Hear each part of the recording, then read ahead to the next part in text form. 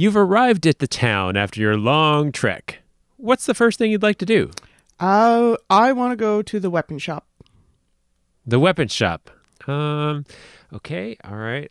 You walk down the street and you see a sign with a sword on it that says weapon shop. You walk in and the shop owner, a burly-looking dwarf, says, "Hey, you looking for a weapon?" You know what? On second thought, can I go to the armor shop instead? Oh, yeah, okay, I guess so. It just so happens that next door is another sign with a shield that says armor shop. You enter and a burly-looking dwarf greets you. "Hey, you looking for some armor?" These shops are eerily similar. Is this the same guy? No. Totally different dwarf. He even looks different. Okay, well, something's wrong here. I don't feel right about this whole situation. Can I go to the bakery instead and get something to eat and think about it? Yeah, sure. So you walk down the street a ways and you see a sign with a cupcake on it that says, "The Bakery." On entering the shop, a burly-looking female dwarf says, "Hey, you looking for some cupcakes?" You know what? Never mind. I'm just going to leave this town. In this episode of Becoming DM, we're talking about creating interesting shopping experiences. Hey everyone, this is John. And Danielle. And today we are talking, as you heard, about making those shopping experiences interesting. But before we jump into it, let's maybe talk a little bit about why making these shopping experiences interesting is important for your game. So, Danielle, I'm going to let you kind of kick this off. Well, the interesting thing is, like, your players actually spend a fair amount of time shopping, right? And there's a lot of really, really fun role-playing that you can do with different shopkeepers. Yeah, so, I mean, we in our example in the skit, all the shopkeepers were kind of the same. But if you provide those shopkeepers that have personality, that have a little bit of something unique about them, it'll create a memorable experience for your players to where when they come back to this town, they'll be like, "Oh, I want to go to this dude's shop. He was cool to deal with." Oh, exactly. Plus, it can breathe an air of, towns and villages, even though they're in your role-playing world, they're not just this static painting on a wall that people can just point at and say, "I want to go to that tavern," or whatever. Like, you can make the whole town come alive by having interesting NPCs, interesting places, and, like you said, stuff that makes everything more memorable. Yeah, I mean, I think that I've definitely from time to time gotten into this trap, and I think that probably every DM at some point gets into the trap where you get to a town and they're just there to do some, like, picking up supplies or something like that. So you're just like, yeah, this is just a town. I'm going to describe it in general terms. It's just a town. They've got this main street and they've got some shops. End of story, because we just want to get on to the thing. But I think that if you do take a moment to explain, and I think a big part of explaining those towns is going to be the shops that are there, because that's where a lot of the interaction is going to take place. But it can make it to where, first off, those towns seem unique, they seem living, they seem vibrant, and second off, it's going to make your players remember that town when they come back. So you're not going to have to spend as much time, I think, describing it, because they'll be like, "Oh yeah, this is where Rolo lives, and he's got that shop over there, and blah blah blah." So I think that making it more memorable is really huge for your game, because it gets those players to buy into what you're trying to get them to look at. Oh, most definitely. And the more player buy-in that you can have to any aspect really of your entire world brings the players deeper into the experience, which is, I mean, what we're all after, isn't it? Yeah. And by getting them deeper into that experience, you can do things like seed in some side quests, put in clues maybe to a main quest that aren't in places that they would necessarily expect them. And I know we're going to talk a little bit about this later, but just keep in mind that this is a great way to add some other dimensions to the shopping experience that aren't anything to do with shopping, really. No, and they don't need to be anything with shopping. And the more you can get your players engaged, like, I don't know if you've ever had this happen, but I've had players start engaging with NPCs and things take a turn that I wasn't expecting. And all of a sudden the PCs are spitting out these wonderful ideas that I can throw into the campaign that I hadn't even considered before. So you can it gives you this whole pool of stuff to draw from, because players can actually provide a lot of ideas. Yeah, I would say one of the coolest part of running a game like D&D or Pathfinder is really listening to the players when they're in situations and hearing what they're theorizing on, and then being like, oh, that sounds like a neat story arc. I'm totally going to steal that. Oh yeah. I've sometimes they'll say something. They'll be like, I think that this is what's happening. And you just sit back and you think to yourself, you're like, that actually sounds really cool. You know what? That's what's happening.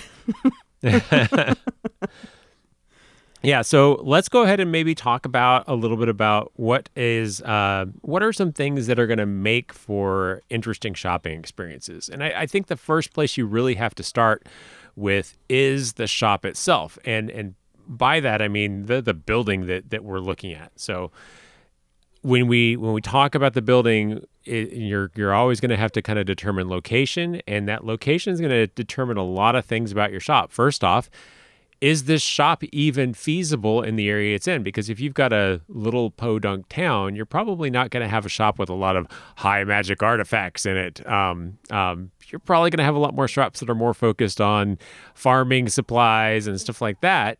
Whereas in a larger city, you would have a much bigger variety of shops that are out there.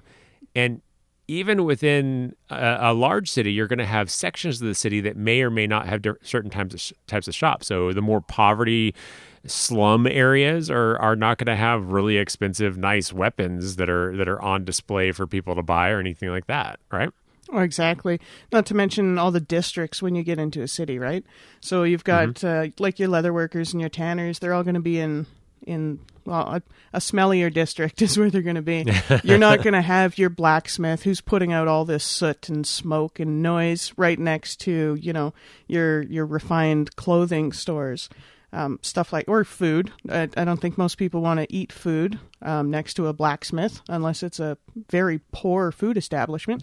But even still, that adds a little bit of flavor. Anyways, the flavor is soot, but the flavor's there. I see what you did there. Yeah. Yeah. So, and once you kind of get past that, you can really kind of work on describing the building and the materials that are going to be used in that building, and the architecture to really give it more of a memorable structure than just like, hey, here's a hut that the guy sells some stuff out of. Oh, enjoy. Oh, exactly. You can actually get right into construction. Construction tells so much about a city, like historically speaking, and that crosses over to Dungeons and Dragons as well. And Dungeons and Dragons has the benefit of having, elves and dwarves. How good is the stonework? Is it made out of stone? Is it like mostly wood, but has one really cool stone pillar? Does that have a story behind it? Yeah, and because you're describing it, this is an area that you could really go down on a rabbit hole with when you're doing research. And this is one of those things that it's just a matter of being a DM. You have so many things that you could put an effort into describing about your environment that, I mean, you could be researching stonemasonry and be like, oh, I understand this. And the important thing to keep in mind is to what level of detail are you still going to have your players? Because if you spend 30 minutes talking about this stone structure, you're probably going to lose a lot of people. Now, there may be some people that are really into stoneworking. They're like, oh, yeah, tell me all about it. But just keep the audience in mind as you get into that level of detail too, right? Oh, for sure. You don't want to start describing, every different fixture and stuff. But it's nice to have something notable about a building that people are going into, something to make it stand out, and like I said before, breathing life into the campaign. Because if you think about different places and stuff that you've been, there's something that you remember about most places, right? So just give it some sort of je ne sais quoi. I feel like though that when you talk about the description of places, what a lot of DMs can kind of slide into if they're not paying attention is that kind of generic. You walk into the store, there's really not any description, and I feel like we're all basically boiling down all of our shops into a big box retail store now. Here's the Walmart of weapons stores. Welcome.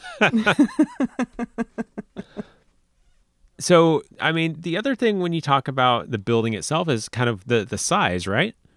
Oh, definitely. You can have, well, I mean, it depends on how big the store is, on how many people are going to be in there, how much goods they can actually have themselves, because like they aren't actually Walmart. They don't have a back room. So there's the area that you see, and if it's not that big, well, they're not going to be able to fit 50 people in there, and they're not going to have a variety of rope or whatever it is that your PCs might be there for, that they make or whatever. Mm-hmm. So and keep in mind that if this is somebody that's making this stuff, they're probably going to be more of a specialty shop where they're going to have, as you mentioned, rope or whatever. They may have lots of different types of that thing they specialize in, but they may not have a whole lot else, especially if they're a smaller shop. Oh, most definitely. I think sometimes though, like I've thought about that, because if you research into the actual stores that used to exist, like you could go to the Candelier if you wanted a candle. But you can also get yourself into trouble with that too when you're talking to your PCs. It's like, we want to buy candles and rope and a shirt. It's like, well, go to these 3 different stores and we're going to talk to these 3 different people to buy these 3 different items because because that's how that works in real life. But that can drag on a bit. What did you do in your game tonight? We went shopping. What else? On the plus side, it was an interesting shopping experience. And I mean, beyond the actual store itself, there's also the area that's in what's going to be happening around that store. And that's important for a couple of different reasons. One is it sets the scene for kind of what type of store it may be, because if you're in kind of a slum area where there's feces on the ground surrounding it, you probably shouldn't expect much when you're going into it. But it could also be things that could lead to encounters later when they're leaving the store with their goods or whatever like that. Maybe somebody tries to rob them, or any number of things could happen at that point. So keeping an eye on the surrounding stuff is important too. Hey, do you any stores that you've done that you have kind of a real interesting kind of surrounding area? Anything that was kind of really important to the game? I think my favorite store that had everything to do with the surrounding area was this gnome scroll writer guy, and he was almost impossible to find. Not because he was trying to be impossible to find, but because he actually was really bad at his job. And so the only place he could afford was like this literal hole in the wall, down like this dusty, terrible back alleyway. And so the whole experience getting to the shopkeep was its own experience and descriptor that, can really highlight a couple things to the PCs. It's like, there's lots of cobwebs. Nobody's been here in like a long time. Like, nobody recommends this guy. There's not a lot of foot traffic. Maybe this isn't the best place to go. Yeah, there's nobody even in the street around here. It feels like this place is abandoned. Yeah. You can give like a lot of interesting insights to your players via your descriptions of places if they choose to listen to them. Because sometimes they just don't, and they're like, it's going to be the best, and they'll just charge in through all the cobwebs, and there you go. Yeah, and that's kind of the interesting thing is that a lot of players will maybe hear about a shop and think that just because you, the DM, mentioned it, it's got to be a great shop. And and if you don't make any sort of distinction, then yeah, they're all going to kind of be the same. They'll all be okay shops. But if you really have that lead in to give them the walk up, you can have very distinguishing experience between the level of quality of any particular shop. Almost definitely. And another benefit too, if you try to maintain an interesting aspect to most of your stores, is that when you are actually, as a DM, interested in a store because you know it's part of the plot point. You don't give it away by accidentally adding a descriptor when your party's used to you just being like, I don't know, it's made out of wood, it's a store, go in it. You know? Yeah. It's like, ooh, this is an important place. And you can give away parts of your story. Yep. So let's talk about the business itself and how the business operates, things like that. And I think that when you, the first thing you kind of have to decide is how, first off, does the business distinguish itself from its competitors, and if so, how? And this could be by unique goods. This is the only place that you can find a left-handed magical spatula. It could be low prices. Could be the only store in town, and they don't have competition. Then they're not trying to distinguish themselves at all. Yeah, you don't need to distinguish yourself if you don't have competitors. It's like you can buy this left-handed spatula here, or you can travel 2 hours that away for it. What are you gonna do? You know, and so it depends on how much competition they have, how their business is going to distinguish itself. Yeah. And I mean, on this front, I have in one of my towns a store that's basically a bargain basement shop. I believe I actually called it, like, I don't remember the guy's name now, but we'll just say Bob's. It was an alliteration thing. It was Bob's Bargain Basement. And and the players went into it briefly, but they really didn't spend much time there, which, I mean, that's what they want to do is fine. I was a little bit sad because there were some interesting things that could have happened, because they basically had these boxes of second-rate equipment, we'll say. I was going to ask that. Is it like our bargain shops where it's like, hey, this is nice, but there's like a flaw?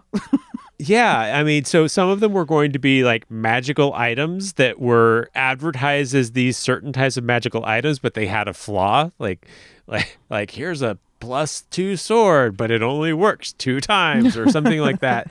But some that could be considered kind of cursed items, or some that could be considered like useless items that the players could make a creative way to use it to have it actually be useful. So there were several options in there, and it was just like this weird bargain basement. Like I'm thinking of oh gosh, what was the store's name? There was a store a while back that was like Walmart secondhand goods, and it was part of the Walmart brand, and it was like Uncle Bob's or something like that, and they would get all of these things that didn't sell at Walmart, and they would sell them for these dirt cheap prices, and you would find some weird stuff in there. That was kind of what I was trying to equate it to. Oh yeah, it's nice though to have stores like that. I like the idea of having slightly flawed but mostly regular goods, you know.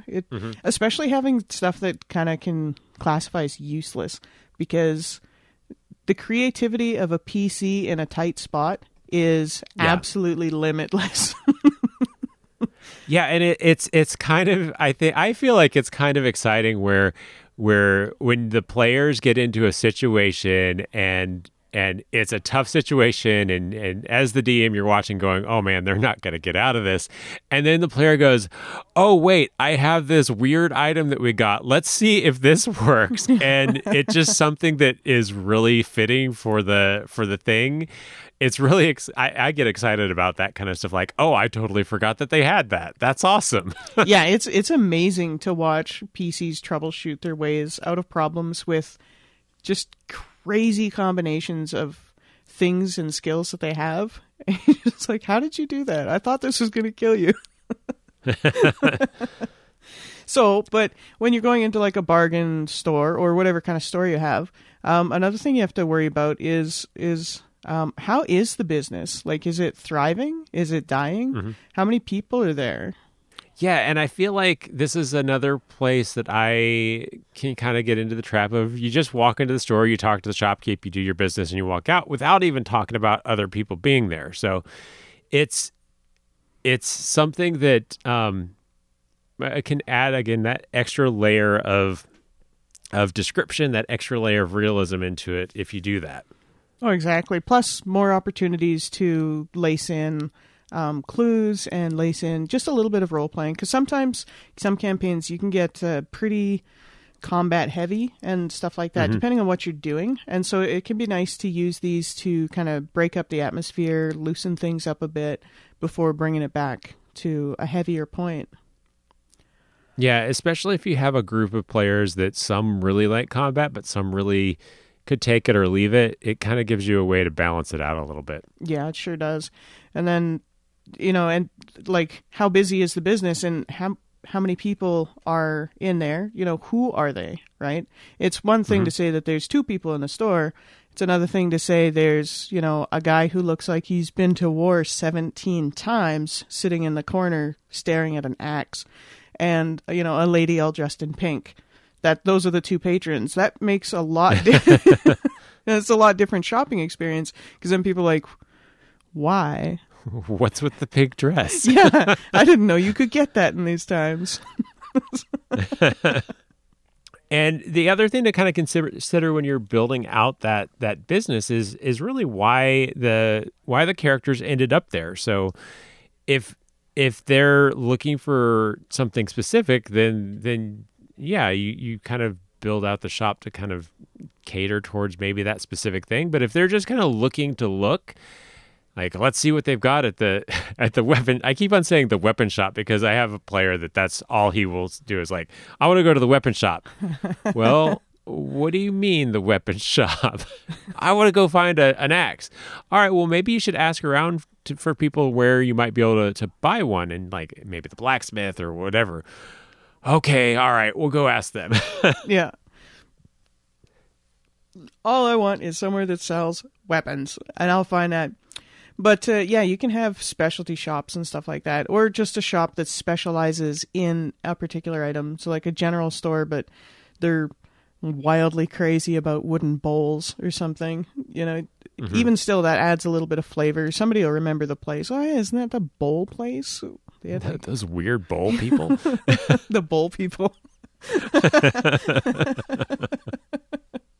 Yeah, once you've kind of figured all of that out about the business, I would say you should probably spend some time thinking on the actual person that's running the shop. And when you get into that, you can again go down a rabbit hole if you want to, but you kind of just have to think about, again, based upon the size of the shop, is it just the owner of the shop that's running it? Do they have employees? If they do, kind of what's the relationship between the employees and the owner? Stuff like that. But if it's just the shopkeep, or really for whoever's in the shop, you kind of think about who they are, what race and gender, political affiliations, whether they like the looks of the party, or whatever, right?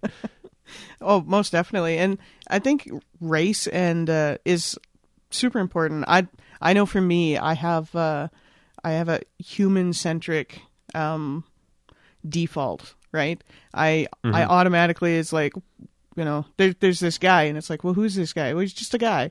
And and in my mind, it's always just some human dude who's doing this stuff, if I don't attribute something else. But there's so many races and stuff with D&D, and each one of them comes with their own flavors, their own histories, and even by just tweaking the race to something different, you can change the whole atmosphere almost. Mm-hmm.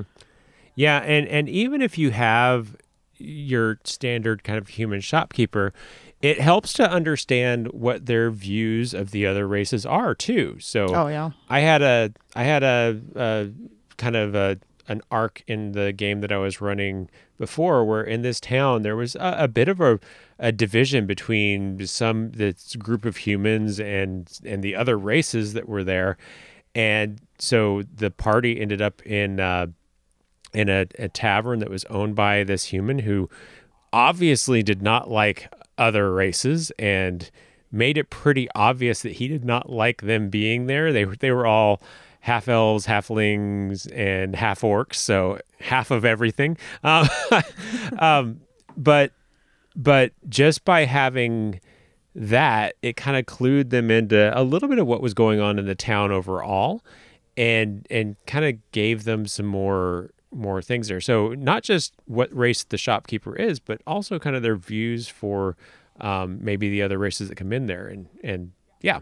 Oh, definitely. And that again falls in with what you said before about political affiliations, because you can have, they can have different views on different races, but they're also going to have different political affiliations, different people that they're tied to or against, regardless of race. You know, it's like the apple merchants. I have a war with the banana merchants, and it's been going on for 20 years. It's this, and it's like this whole big thing in this town, and I that's not political. That's very fruit related, but I don't do much politics. So hey, maybe there's the politics of fruit in your world. You never know. The banana party, but.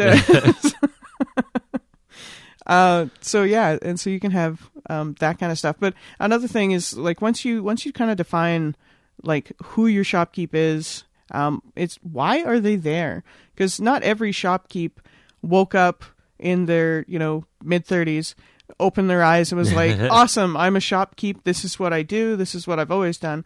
But where did they come from? Mm-hmm.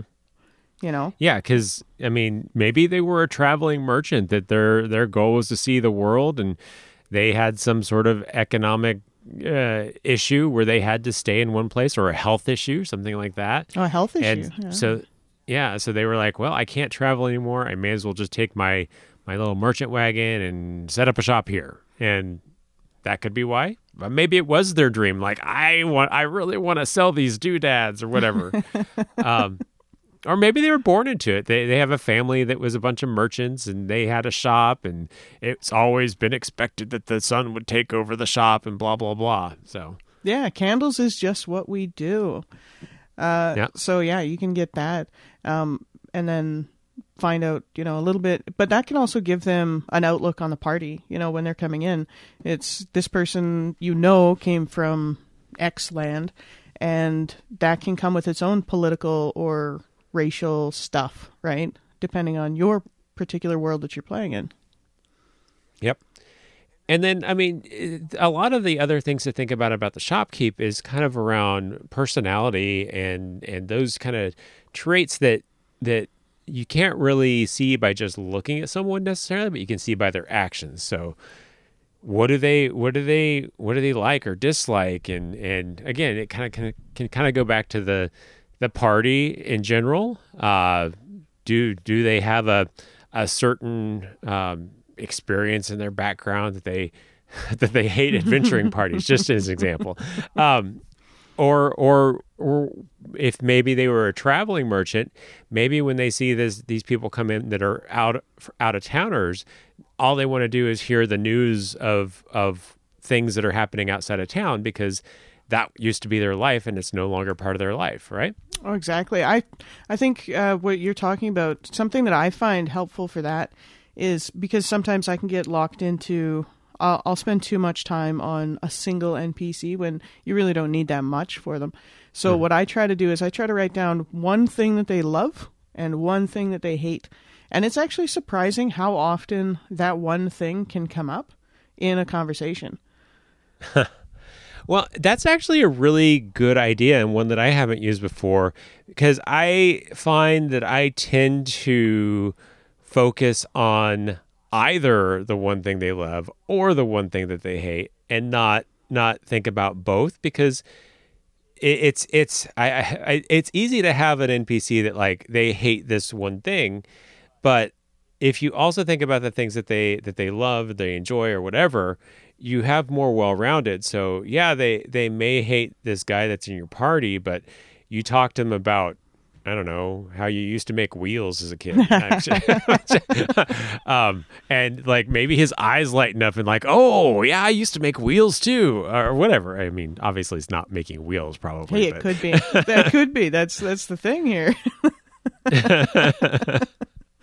And you can blend different, just a couple of different facts about an NPC, and it can completely liven them up. It also gives you, like for me, like when I write down those two things, is it gives me talking points, because if I'm just not sure what to say, so say I know that this guy loves wheels, and I've run out as a DM of any idea about how to respond to the party, then this guy can just work that into the conversation while still being his own unique character. Right. And then beyond that, kind of think about how they are at their job. Do they greet people with a smile? Do they have good social interaction? Maybe they're really good at negotiating prices, and that's why they're in the job. So if the party tries to talk them down, they're like, no, you're going to do this, this, and this, but also does it in a way that makes the party think that they're making out or whatever. Oh, exactly. So just thinking about kind of that portion, I think that portion is also very important because my players always want to let's see if we can talk him down. And I've always tried to approach it with what are their motivations? Is this something that they would be willing to? And is the party actually presenting them a good reason why they would want to come down on their prices? And yeah, there's roles involved and stuff like that. But I also try to, again, it goes back to the things that they love and they hate. If the party shares something that they love with the NPC and they kind of bond over it, they may be more willing to negotiate down, again, taking into account their skills and stuff. Oh, exactly. Me personally, as a human being, I am the worst negotiator in the world. I've tried a couple of times to barter, and I don't know how it happens, but I always end up paying more than the original. And so I'm not even kidding. And so I just abandoned that whole thing. And so anytime I have a player who tries to haggle, right? Because it's medieval times. That's what you do. I just make everybody roll for everything. I decide if my guy is good at it, and then I give him a plus or a minus, depending. And then, they do their thing because I'm really bad at that. And I do fall into so you said about, how are they with their customers, right? Because everybody can fall into their own traps. My trap is the customer service one. I think that maybe I worked in customer service too long because there's this bitter streak that's ingrained into me where as soon as I'm playing somebody who's working at a store, I'm just like, get out of my store. I don't want to talk to you. and so all my shopkeeps, if I'm not really careful about it, can end up being surly. Yeah, they're all surly and just take what you're doing and just go away. And so it's something to pay attention to because everybody's got something that if you're paying attention, you can peg out what your hook is, something that you really, really get stuck on, and it's something to pay attention to.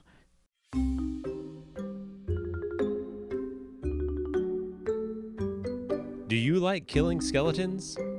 Or maybe you prefer to take down pirates on their own ship? Perhaps you prefer hunting down all the guards at the Abbey? Why limit yourself? Do it all! With Darkwind, there's a wide variety of monsters and enemies you can choose to do battle with. That's right, the sponsor for this episode is Darkwind, the online text-based role-playing game that's free to play. You can create your character now by going to play.darkwind.org. Log in now and find that enemy you've been looking for. Now let's get back to the show.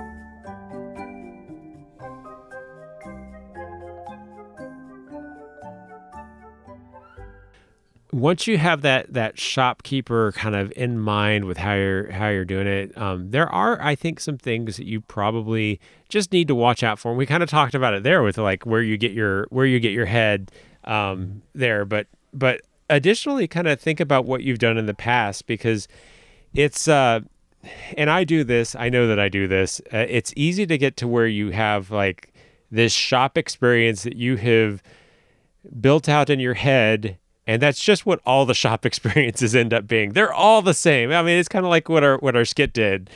Hey, you want some armor? I mean, not that one noted maybe, but I definitely, that's an area of focus that I definitely need to focus on to make sure I don't do, is to really have them all be the same or sticking with kind of stereotypes for what a fantasy store is, stuff like that. Oh, definitely. And not the nice thing, but the handy thing about stereotypes is that if you start to worry, you're like, I think I've been doing too many stereotypes. The easiest way to get around that is to just flip the stereotype upside down. And you can work on your other problems later. But for right now, you've got, this guy who's covered in scars and tattoos who's baking you muffins. Yeah, you can definitely take that stereotype and do something unexpected with it. I think that that works really well as long as you're not doing it too much. Yeah, you can't just make the entire If every thing stereotype opposite gets world. flipped, it's like, oh well, I know what's going to happen next. Yeah, then you're just living in opposite land. And so, yeah, as far as doing or making your shopping experiences more interesting, as much as, we've listed lots and lots and lots of different things and ways that you can go about it. But I think it's important to note that just changing a single notable aspect of a business can be enough to distinguish it from the crowd of other businesses. Because like you said, you have that one character who's always looking for weapon shops, and so if this character goes to 15 different weapon shops, all you have to do is change one notable aspect. And I say notable because you can't just be like, the floors are mahogany, instead of pine. Dun, dun, dun. That's not that notable, but changing one notable aspect of a business, and all of a sudden these 15 different shops that beforehand would have just been, weapon shop after weapon shop, now they're, that's the one with the guy who plays with sparklers all day, and this is the one with all the shovels, Yeah, I need to make a weapon shop with all the shovels now that you mention it. This is my combat shovels. This is my +3 combat shovel. It's been with me for years.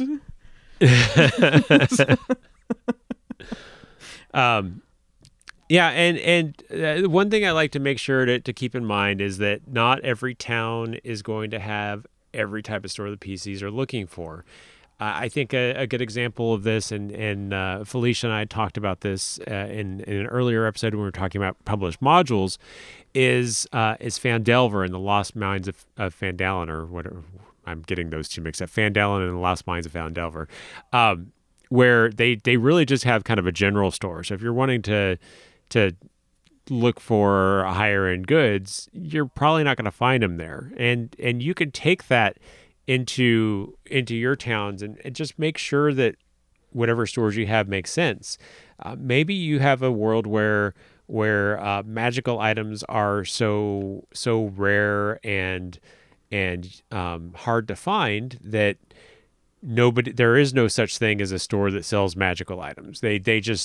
They're all kind of private sales, or you're killing the owner to take it from them, or finding it in some abandoned treasure cache, but you can't actually buy them. Looking at you, Dungeons and Dragons 5e. But whatever it is, just keep in mind what you can do or not get within the town that you're in to make sure you have the right types of shops there. Oh, for sure. You can't, not everything is available everywhere. Not to mention, how are they getting their goods? How's that getting there? If they live up in the high mountains, chances are they're not getting bi-weekly shipments of, +2 swords. Yep. Wait, they're not? No. Well, they could be. It depends on your town, but you'd have to build that into it. And so a lot of times when I go about working on a shop thing, I don't plan these ahead very far. The way that I like to go about it is I do a top-down method, I guess. And so the first thing that you're going to approach is the building or the area that it's in, right? And so I'll just quickly throw out some sort of descriptor and then work my way down. But the nice part about that is that if I just off the top of my head say the building is really, really tall, it's like 4 stories with a pointed roof, then I can say, how's the business? And that will lead me into further inspiration, and I just draw everything from the building. And so say they go in and there's actually the roofs are really high because this particular store only caters to really, really tall people. And that's, so it's not actually 4 floors. It's actually only 2 floors, but the roofs or the ceilings are really, really high. And so the shopkeep, and it's run by a half giant. And that's the thing. And so then you go down another level to the shopkeep. Well, he's a half giant because he's really tall and he didn't feel like this city had enough representation for, his kind. And so he started this clothing store, and that's what he's doing. And so, yeah. I kind of do, I guess you would call bottom up a lot of times, where I think about the shopkeep that I want and build up from him and kind of build the surroundings from there. And I think either way works, as long as it's something that your mental processes work with and what makes sense for you. Yes, you definitely have to go with what works best for you. An easy way to tell that is before you're in game and, at the big show, just take a couple minutes to yourself and try describing just random things off the top of your head both ways a couple of times, and just see what flows more naturally for you. Yep. And so when you're talking about those shopkeeps, I think a good thing to remember is that these are just temporary NPCs. They're not going to play kind of that critical role in your story. They're not going to like save or destroy the world typically. So it's something that is not going to have a major part. So this is an area where you can really have fun with those NPCs. You can make them goofy. You can make them have bizarre personality traits, things like that. When you build them, right? Oh, exactly. And you don't have to worry too much about it, which is nice because, like you said, these are NPCs or whatever that they're only going to encounter once or maybe a couple times. And so even if you make some sort of terrible mistake, it's not going to crash your whole campaign. It's like if you gave this shopkeep, a lot of wizarding abilities for some reason, it's not going to throw off the entire balance of your game because you made this one quick on the fly decision. You don't really need to fix it. They're not going to see him again, or maybe he moved overnight. You don't know. They don't know. Yeah, or he died in his sleep. I mean, you can get rid of him because he's not a critical part of the story. Exactly. Bad things happen to NPCs. Yep. And you should also make sure that you're considering how that shopping experience is going to impact your players, because as we've kind of alluded to, shopping is not just shopping. It's kind of a good way to mix in things like clues, informational tidbits from conversations either between the patrons or from the shopkeep to the players as part of that. So it's a great way to have those little pieces mixed in that maybe not be expected there, right? Oh, exactly. You can have so many things fall into there. And the other thing is, I think I've mentioned this before, of players interacting and saying things, and you can change everything because they can give you such a great idea because of this interaction that they're having. Yep. Or they can just become super suspicious of your shopkeep for no apparent reason. This guy seems to have too many doodads. Yeah. Something's up.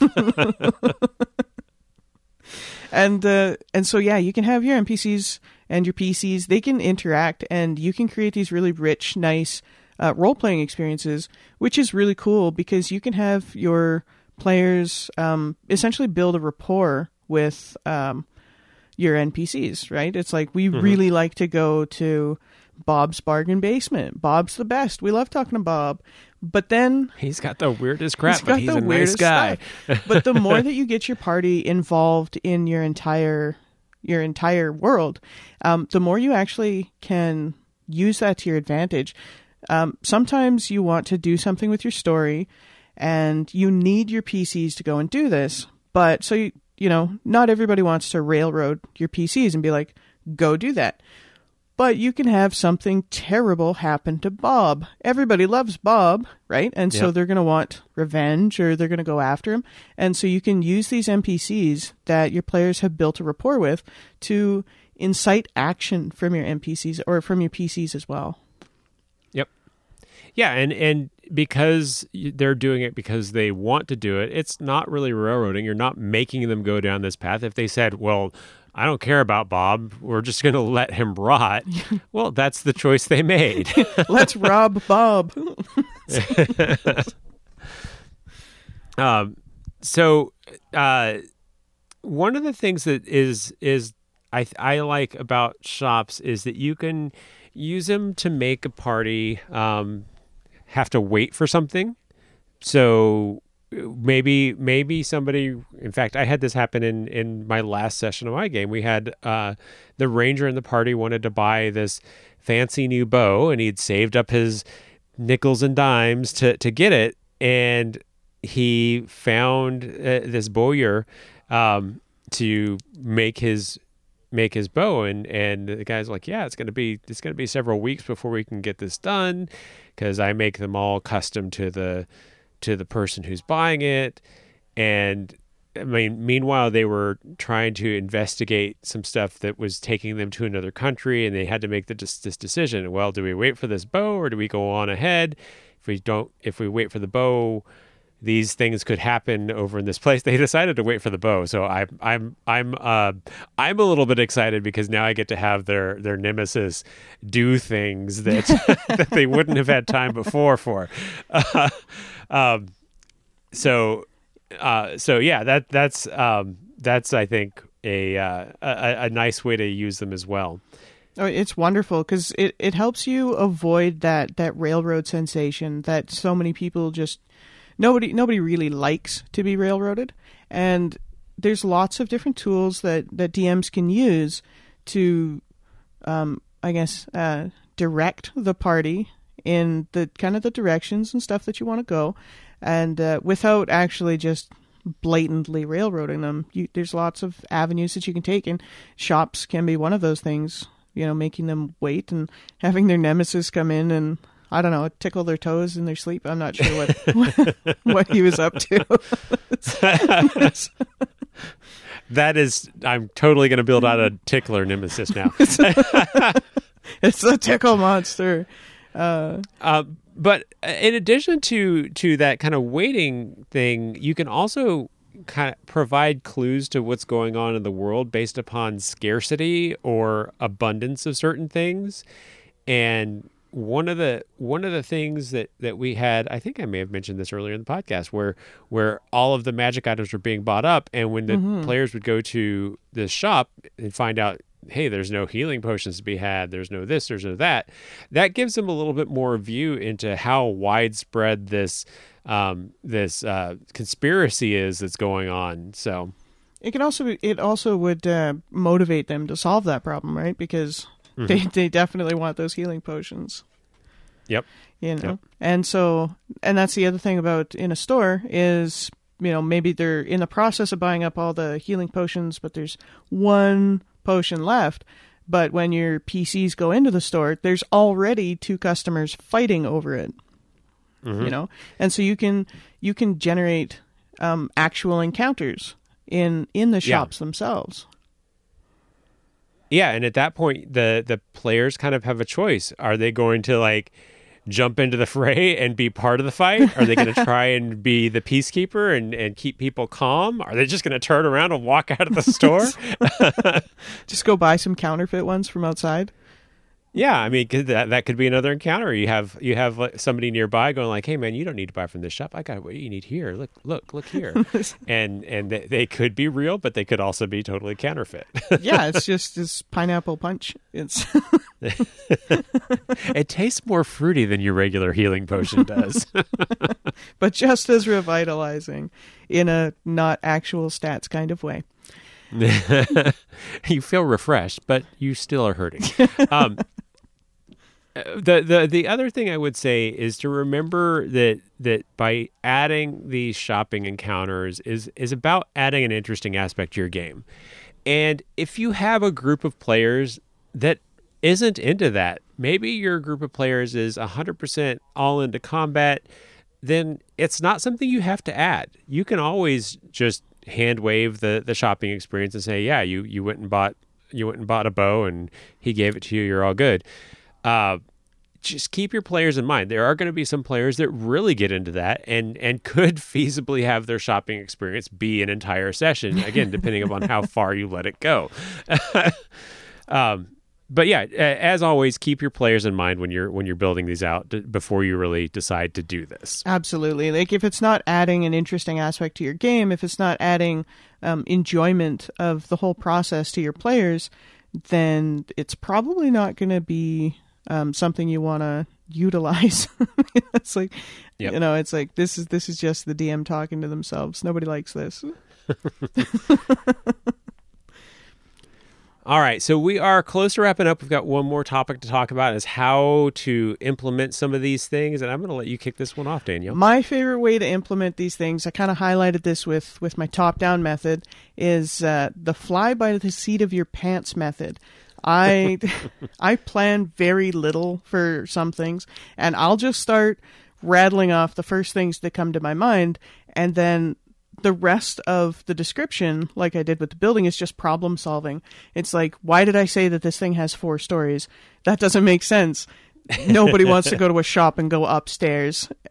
So it's like, okay, so it's just got tall ceilings, and why would they even need that? Okay, so it's got a giant, I guess that's who's running the shop. And so I essentially just wing something out there and then just kind of like backpedal / role play until it makes sense.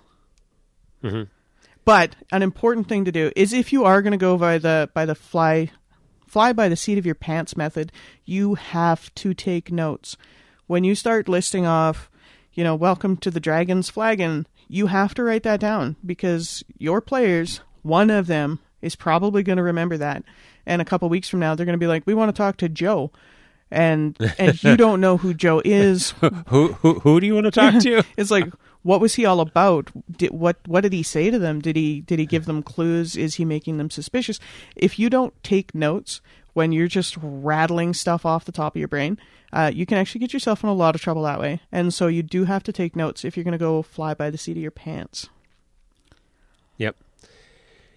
And I mean, the next way, if you aren't as comfortable with flying by the seat of your pants, but you're still in a bind where you have to do some of that, is again, base your shopkeepers, your NPCs off of people that you know, whether they're people that you know personally or they're celebrities and characters that they play, whatever it is. Just pick something that you know, and that way when you're interacting as that NPC, you can just very easily fall into their speech patterns, their behaviors, and you know what they're going to do because you're familiar with them. Oh, exactly. Like Al Pacino. Most people can identify Al Pacino, and the bonus is most people can't actually do a good impression of Al Pacino. And so your players won't even know that you're trying to mimic him. And again, if you are trying to emulate somebody, it goes back to what you said before. Take those notes, and it could just be a matter of jotting down the person's name and saying acts like so and so, because again, the person that you're trying to act like. So when you take note like that, it's much easier to remember those tics and those personality traits that you were trying to emulate. Oh, most definitely. And you can take time ahead of time, make a list, like you said, different names of people that would be easy for you to drop into. And you do have to make notes next to that. Otherwise, you'll get yourself completely lost. Like, I don't know who Joe is. Joe's Al Pacino. That's who Joe is. Yep. And you can do the same sort of thing with locations too, right? Where I actually have, and in fact, I've been saving some of these on a Pinterest page for Becoming DM. If you're interested in seeing what any of these are, I have a landscape book where I pin pictures of interesting things, and usually they're actual photos of something. Sometimes it's digital art, but most of the time they're actual photos. And I'll use that as a place to, first off, have an idea of what I want to present. Second off, sometimes I will present that picture, maybe edit it a little bit, but present that picture to the players so that as I'm talking about it, they have that visual representation too. And that serves for kind of two things. One is I'm showing them what it looks like, but two, because we're right now playing online, I'm getting them out of the battle map that they were looking at into this scene. So I get them out of that we're in a fight mode thinking and thinking in a different way. And I think those two are really important when you have those. So if you have a picture, I like to display it just to again, help fill in those gaps of the mind's eye. And you can, yeah, I I love doing that. I actually made myself my own Facebook group. It's a hidden group. I'm the only member, but it's just called D&D Stuff. And if going through Facebook or whatever, and I find like a really cool picture, because sometimes people will share videos on check out these cool cottages or best beaches in the world, and I'll see something in there that'll trigger. It's like that would be really, really cool as a spot in a campaign, whether it be for, shopping or combat. And I just share things to that group. And so I've permanently got this list of shared items just for me, for my own reference, and stuff that I could share back out of that group to my players. Yep. Yeah, I mean, however it works best for you to do it. Like I said, I made a Becoming DM Pinterest page. You've got your Facebook page. I used to do it in Evernote or OneNote. I would just create notes with the pictures on it. So it's really whatever way works best for you as a DM to keep track of this stuff. Oh, absolutely. There's so many different options. And another option, or an area of Muse that you can go to for your interesting shopping experiences, is think of stuff that's happened to you personally. If you sit down and think about it, everybody's got something that has happened to them in a store, or something that you've seen in a store that's been absolutely ridiculous and can be translated quite easily into D&D. Yeah, I mean, people are weird whether they're in a role-playing game or not. So you're going to encounter weird stuff when you're in those stores. You may as well leverage it so that you get something out of it. Oh, exactly. Like this one time I was in a store, and there are these two older gentlemen, probably in their 90s, and they were going out into the parking lot. One was pushing the cart. The other one was just walking beside him. And this bag flew out of the cart because it was a windy day. And so the guy who was holding the shopping cart lets go of it on a downhill slope, and he starts chasing after the bag. And the guy who wasn't holding the shopping cart notices that it's running away, and so he starts chasing the shopping cart. And so you've got this really funny comedy duo of these two older fellows who are they're both trying to solve problems at the same time, but they're both creating their own problems because the one guy put the loose bag in, the other guy dropped or let go of the shopping cart. And so you can translate that into a role-playing setting where it's really easy. I've seen these two dudes. I can drop them in wherever I want. So you guys go to this store. It's run by these two old guys. Every time this guy picks something up and puts it on the counter, the other guy will pick it up and put it away because he doesn't know why it's out there. And so they're just always in each other's way, but they're both helpful. And you can get some really fun stuff happening. Yeah, and I think that by presenting those scenarios, it adds a lot of kind of it can add a lot of humor to your game, which I think is a special thing.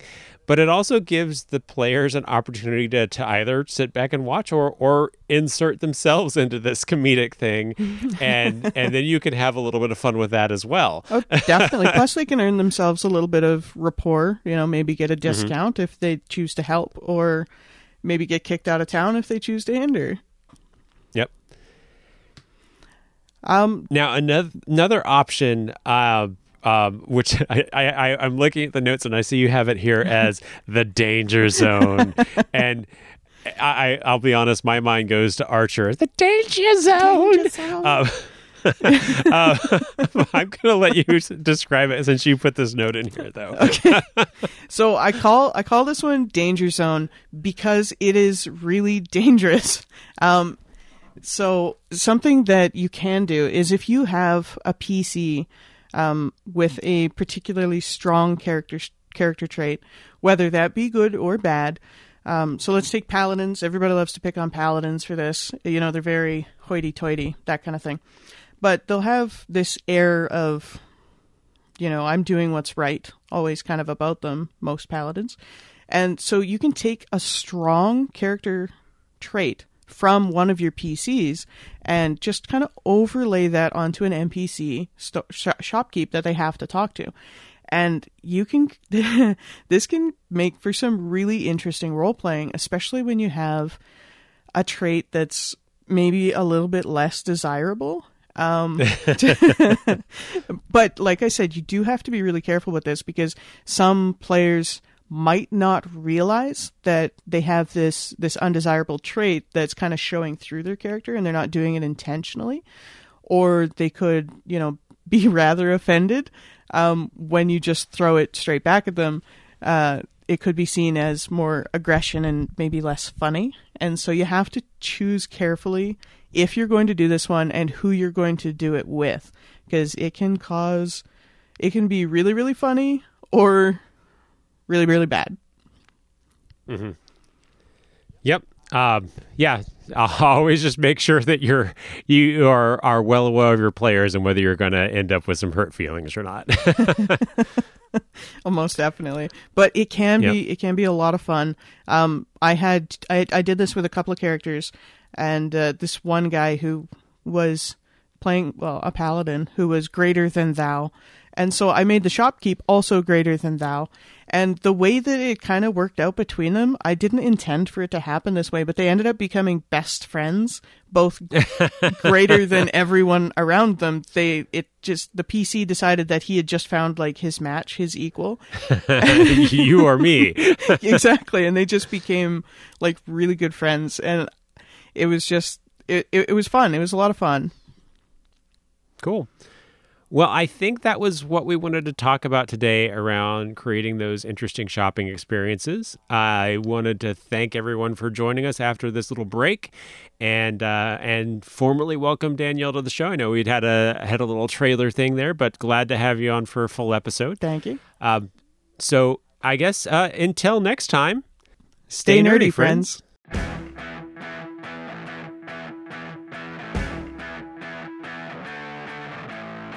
Thanks for joining us again. As always, it really helps when you share the show with friends to help increase our listenership. Send them to our website, becomingdm.com, or Facebook. We are facebook.com/becomingdm, and on Twitter, we're @becomingdm. We'll be back in 2 weeks. See you then.